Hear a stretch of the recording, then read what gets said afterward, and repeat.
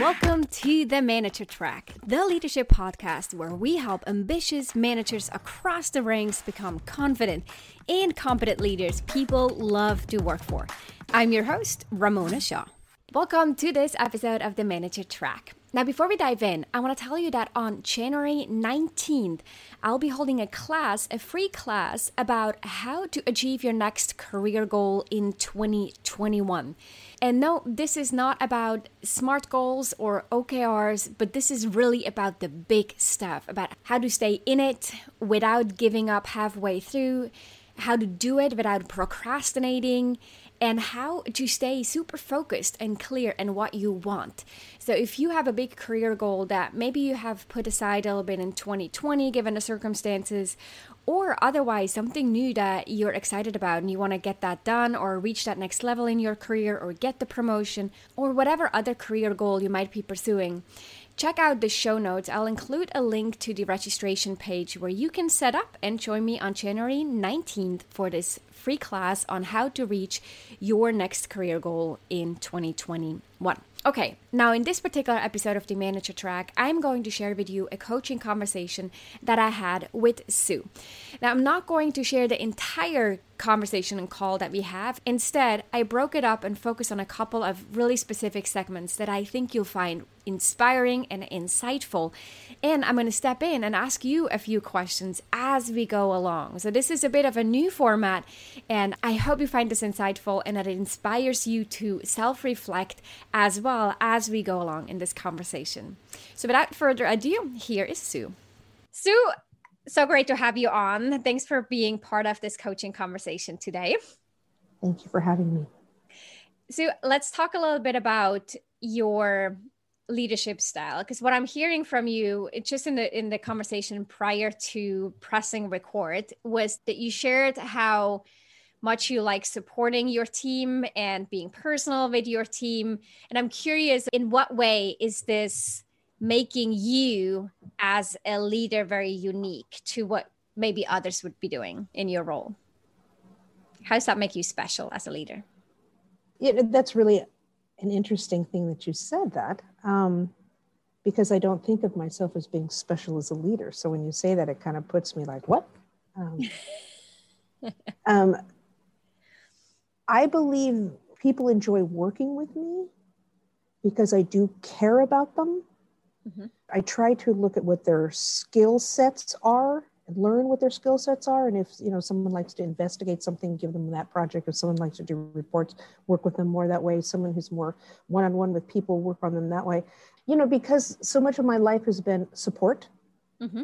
And the leadership roles, I've always had leadership roles, but very on an informal plane, where this is the first time in my life where I'm actually in a formal setting of having managerial duties and being supervisor. So I think knowing how to be a good support person, which I feel I very much am, makes me a good leader because it lets me know what my team needs to do for us to be successful. Yeah. See, just by the words that you chose, it's fairly clear that you define yourself as a leader who supports. And it may sound like the most normal thing to say and the most normal thing to be, or the most normal way to be as a leader.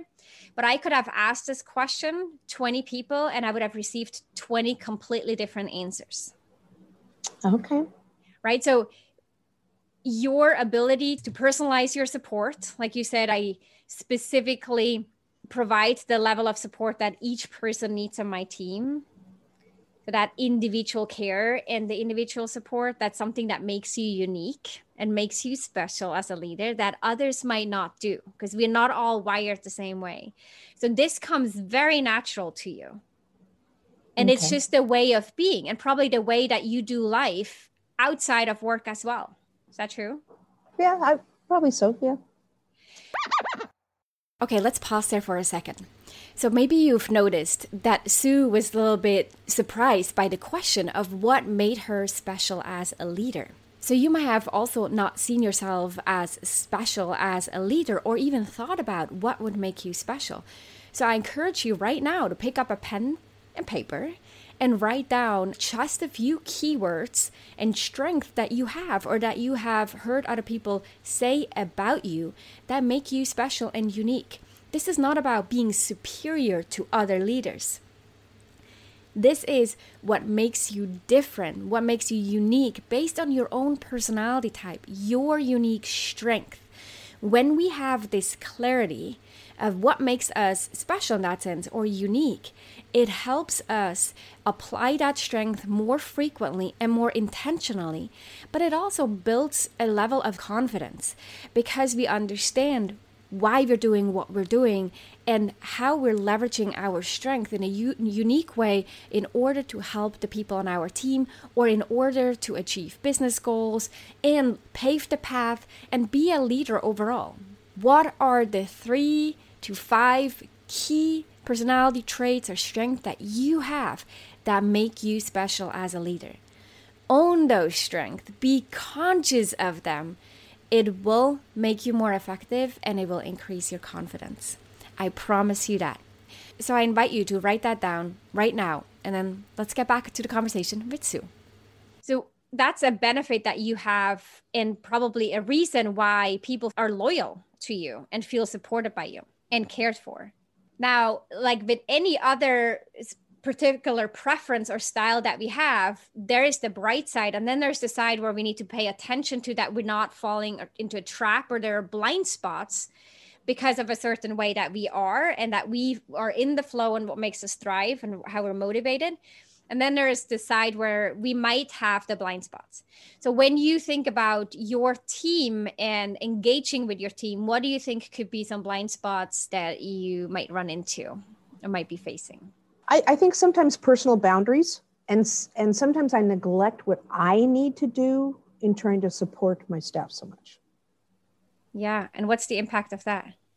Well, a lot of mindfulness exercises, a lot of stress reducing because it causes stress. Let's be honest. Yeah. Right? And so then it's also that's why I'm talking about the personal boundaries. Mm-hmm. So I want to pause here as well. This is basically step 2, because once you've identified what makes you special and unique and what are your strengths, then the follow-up question needs to be, what happens if I overdo my strength? And all strength can be overdone, and that's usually how weaknesses show up. Weaknesses are strengths that are overdone. The analogy I like to use is to think about when you listen to music and you think it's beautiful, but then you turn off the volume just a little bit too much and it starts hurting your ears. It's no longer pleasant. So overdone strength are strength that we apply too much or in the wrong situation. So step 1 was get clear on what are your strengths, what makes you special and unique, and own it. And then the second question is, how could this impact your effectiveness as a leader? How could this be a blind spot in how I communicate or interact with others, or how I collaborate? Every strength can be overdone. So think about this, and maybe you'll notice as you go back and you look at feedback that you received in the past, that you would see certain tendencies of, someone perceives me. In her case, for example, someone could perceive her as overbearing when she really means to be helpful and supportive. And so while it's coming from the intention of wanting to be supportive and helpful, the way it can be perceived, the impact her actions could have on other people on her team could be that she's being perceived as overbearing. I'm not saying Sue is actually perceived that way. I'm using that as an example to see how a strength can turn into an overdone strength, and then the perception other people have of us is not aligned with our actual intention. That's coming from a good place and from a place of where we think we're actually really strong and things that have helped us in the past. This is particularly important for someone who's moving into a leadership role for the first time, because a lot of the behaviors and the habits and the style that worked really well as an individual contributor no longer work so well as a leader. And for a new manager to recognize these blind spots is a very important part, because their brain keeps saying, no, this is a good thing. This has helped you in the past. You were recognized for this in the past. So keep doing it. But as a leader, those habits or traits may no longer serve us so well. And so we have to recognize that despite this coming from a good intention and from a personal strength that we have, this may be overdone as a leader or applied in the wrong situation. So for Sue, as she thinks of supporting her team, the blind spot is the impact that it has on her and the need for boundaries and the stress and anxiety that she feels at certain times. So go back to your notes and think about how your strength could be overdone and how they may be perceived by others that is not aligned with your own intention. If you need to, pause the podcast and jump back in when you're ready. I really would like to develop better communication skills, and I don't always know how I'm being perceived by someone else. And so when you're talking about the blind spots, 9 times out of 10, the blind spots are communication. And so it's kind of like when you did the podcast and you were talking about personal conflict, and you thought you were really good at personal conflict, and then you realized, oh, well, I don't like to do conflict. Yeah, exactly. Me, I raised my hand. Yeah. Okay, that hit home very well, Ramona. Yeah. So I find instead I'm learning to address the issue, because a blind spot can be, I don't want to deal with that right now, so let's just put it over here, and then it builds up another problem. Yeah. So the thing is dealing with things as they need to be dealt with, but also in a respectful way. And that's kind of my thing, because my group that I work with has very different age ranges, very different cultural backgrounds. And so that all plays all part in this also. So when you think of conflict, what do you think about conflict? Like, what are your thoughts that you have about engaging in conflict or addressing something that could cause conflict? Well, because I'm older now, conflict is a different thing for me. So conflict to me is something that can have a win-win situation. So when there's conflict, it's trying to take myself out of myself to be able to look at the other person's situation of where they're coming from, and then look at my view and then put them together. And the conflict can come when we don't understand each other's perspectives sometimes. And that's where that communication is so vital. And sometimes I've had to say to staff, when we were working on this, I kind of felt that you were really frustrated. And so I feel very, very thankful that I can talk to my staff this way. What was it that was bothering you? Yeah. And then we can talk about that.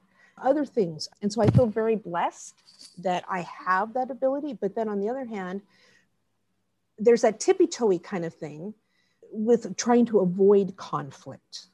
So conflict a lot of times is just misconception. And if you get to a point, and you can't ever be angry, that's the whole thing about conflict. Once you've lost and you become emotional, there's no discussion. Yeah. So don't let it build up. That's what I've learned to do for myself. If I'm really kind of frustrated with something that's going on and somebody isn't taking care of something the way that I think that it should be done, okay, instead of being frustrated about it, it's like I'll stop and I'll take a step back and say, okay, what's a way that I can approach this in order for them to feel like this is important for them to do? Yeah. And then when you do that, then that makes a totally different thing. And you know why it makes it totally different for you? Why? Here's an assumption, right? So tell me if I'm on the right track or the wrong track. But here's what I'm getting an idea or a hunch of. Because you have a strong desire to help people, when you can see that the conflict or the thing that you're about to do, which may lead to conflict, is to help that person, you're willing to engage. But the tippy toe may happen when you start to think about the fact that this could upset the other person or not resonate, or the other person may not be open to your suggestion or your questions or your feedback. And now this whole inner thrive of I want to help, that's in jeopardy, because maybe what I'm now about to do is actually not perceived as help by the other person. Versus when you see, I can ask them why they were frustrated or if something is going on. That is completely helpful. And then you feel comfortable bringing it up.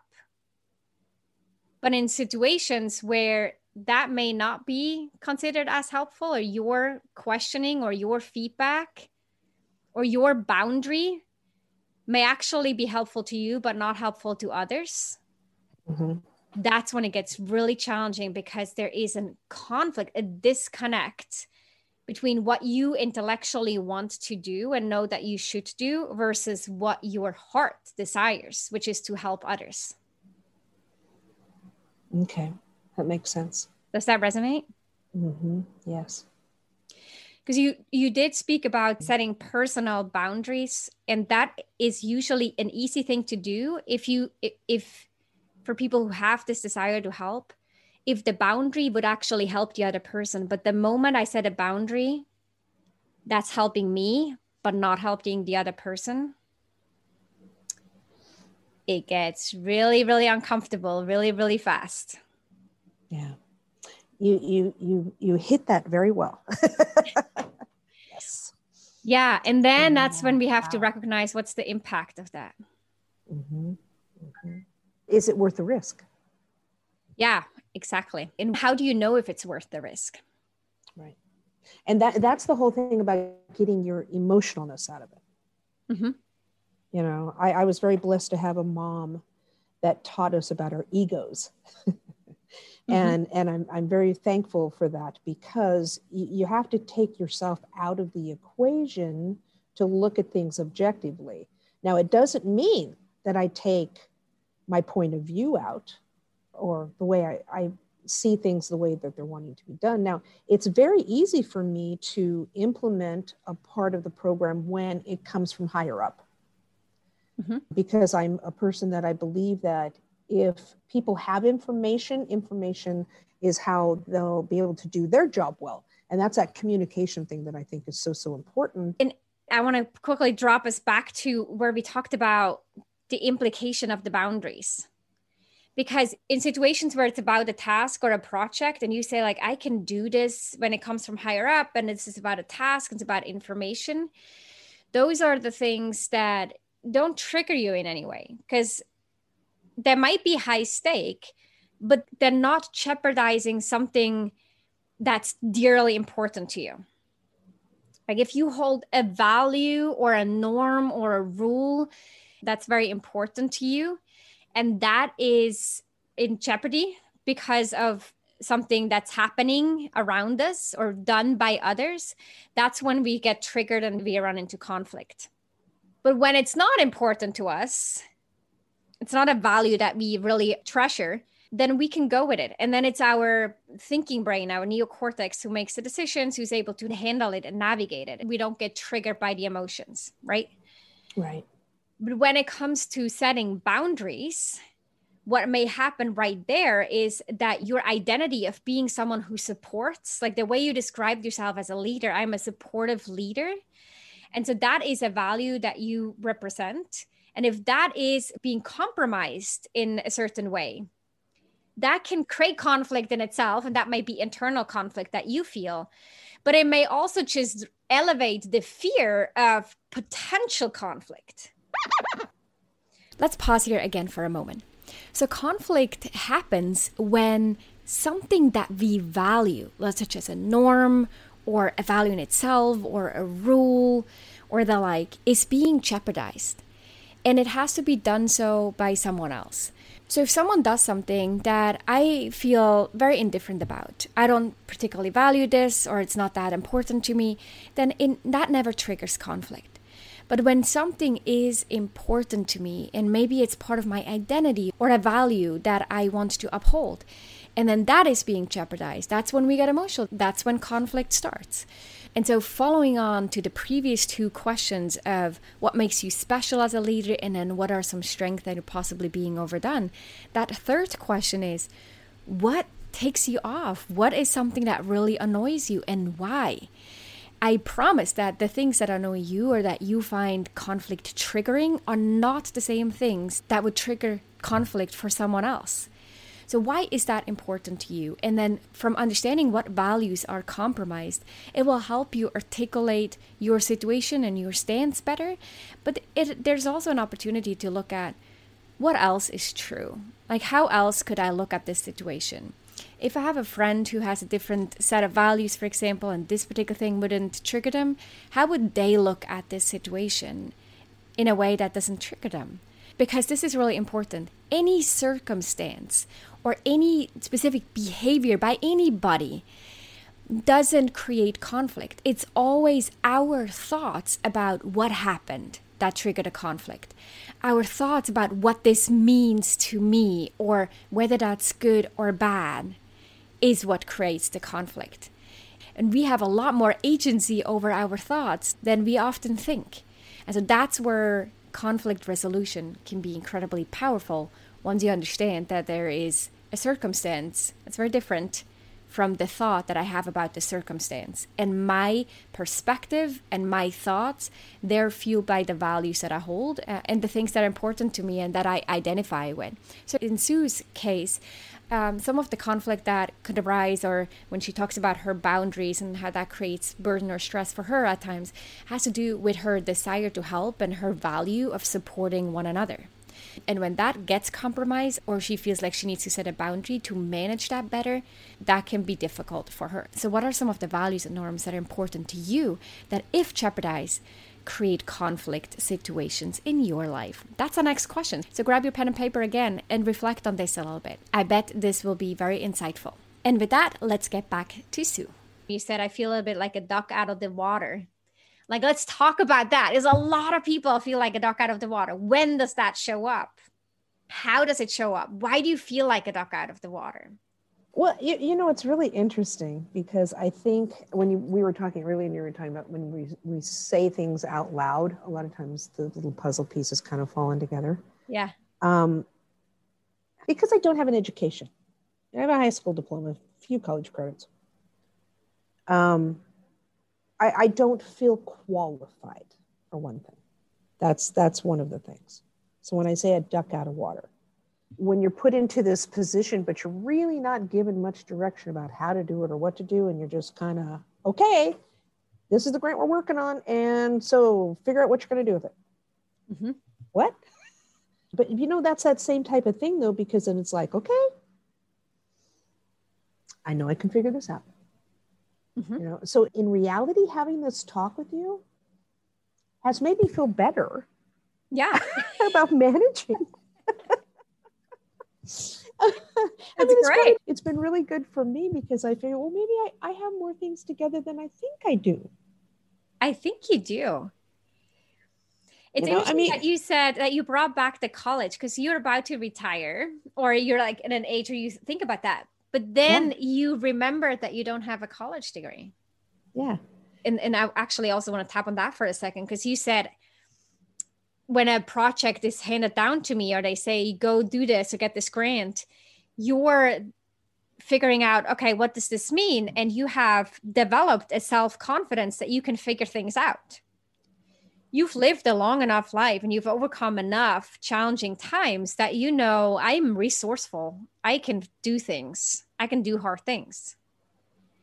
Mm-hmm. It's different to when I coach people who are very early on in their career who haven't built the self-confidence of, I've done harder things than this. I got this.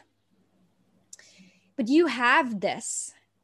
But I'm curious there of, is there something lingering where you feel I'm not qualified? And that thought of, I don't have a college degree, and so now I'm leading a team and I'm supposed to do all these things. And like, who am I to do that? Exactly. Oh, it plays a big, huge part of it. Yes, most definitely. And so how does this play a part of it? I think, honestly, it's how society views and how we were raised and things like that. But how does it show up for you? I'm an intelligent person because I can figure things out. I know how to read. I know how to ask questions. I know how to get resources, but I don't have that fine tuning, I guess, you know, that I think if I had a degree, I would be better. I would have things together more. I would, you know. And then what? What if you had a degree and you had things together more? What would be possible? I know, isn't that really silly? Because Yeah. in reality, would I really do anything different than I'm doing now? Maybe I'd know how to do things differently. But then on the other hand, I'm still doing the job I need to do. Mm-hmm. I don't, yeah, it's tough, but maybe it started off with the thing when you start off with the very first question of what made me feel special as a manager. And that just hit me like, woo, what? Yeah. Because I'm not special. Yeah. You know, I'm just a person. And I don't devalue myself, basically. But on the other hand, I don't think I'm the bee's knees. You know, I just dated myself, didn't I? No. No, but this is interesting because what you would have done 40 years ago in college would make zero difference today. Yeah, exactly. Yeah. So there we go with that perception. Yeah. And that's very, very interesting. Of the nuggets that you've given me today, Ramona, you zinged that one very well for me. Mm-hmm. Because in reality, if it was really that important for me to have a degree, I would have one, wouldn't I? Mm-hmm. It doesn't mean I'm not qualified. In fact, it could also mean that you're even more so qualified because you got this and you're having this job without a degree. I like that. Yeah, right? So that's equally, if not even more true than to say, who am I to do this job without a degree? Mm-hmm. Yeah, this is a little emotional. Yeah. I didn't realize that. Thank you. Yeah. That hit home. That hit home. Thank you. And so when you said, I actually feel a little bit better about this call now, this is maybe a little bit of that self-care of you're doing a great job and you're doing it exactly like you're supposed to. And whether you had a degree back then means nothing. In fact, you demonstrated all along for the past 40 years plus that you figure things out and that you're resourceful and that you find solutions and that you have your heart in the right place. Well, thank you. Yeah. Thank you. My goodness. Yeah, that was something I didn't see coming. Wow. Yeah. Take that home. Like that sink in. Take that home. Yeah. Thank you. It was really interesting. It's almost like this weight has been lifted. Yeah. Thank you. You're welcome. Thank you. It's all you. I appreciate that. Thank you. Oh my gosh. Yes. Thank you. Oh my gosh. I would have never thought this was going to come from this. Let that sink in, because you jump back to the college degree and we're like, I feel like a duck out of the water. That's completely made up. And you don't have to, but you can absolutely let that go and take on a new belief. Like, I deserve this more than ever. There you go. I like that. Yeah. Yes. Thank you. And you are such a supportive leader. You're completely in the right spot. You're exactly where the duck should be swimming. Okay. Thank you. Yes. That's very, very, very lovely. Thank you. Yeah. Thank you as well, Sue. So appreciate you being part of this and like sharing. Oh gosh. Thank you. My goodness. So listening to the ending of this call once again makes my heart sing, because Sue is such a beautiful, amazing, and strong woman. And she held on to this belief that, maybe this is too big of a job for her because she doesn't have a college degree. And I'm so grateful that Sue shared this moment with us, because the vast majority of us have some kinds of beliefs about ourselves, or the fact that we're not good enough yet, or that we need a title in order to speak up or to feel like we're accomplished, or we need to hit that salary mark, or we need that promotion, or we need that degree or certification in order to feel like we deserve what we got or to go for what we want. But none of this really matters. And you've probably even experienced this in the past where you thought, oh, once I get this done, I'll be good. And then you get it. And then you realize, well, that didn't change anything. I still have the same self-doubt inside of me. Now, what's the next thing? And so we go for one thing to the next and the next. And it's a bit of a hamster wheel because we never quite feel good enough yet. There are people out there who have a PhD from Harvard and they still feel like they're not good enough or not accomplished enough. And so I hope that this conversation with Sue inspired you to look at what you might think or believe about yourself and what you need to have first in order to feel good enough. The feeling of being good enough and embracing all that we have and owning the fact that we deserve it and fully stand in our power, that's the work that has to be done on the inside. It is not a title, not a promotion, not a salary mark, not a certificate, and not a degree that will ever get you that. It is the work that you do inside of you. So if this is something that resonated with you, I hope you're doing some of the reflection now that this conversation with Sue inspired you to think about this some more, to figure out what sort of story have you made up in your mind about who you are and where you should be and what you deserve and when you'll be good enough and all of that. And I think the conversation with Sue also demonstrates beautifully in how powerful coaching can be, because we're getting into a place where we're able to open up that way and we're able to look at things from a new and different perspectives that gives us access to some of the beliefs, the limiting beliefs that might be holding us back or keeping us stuck.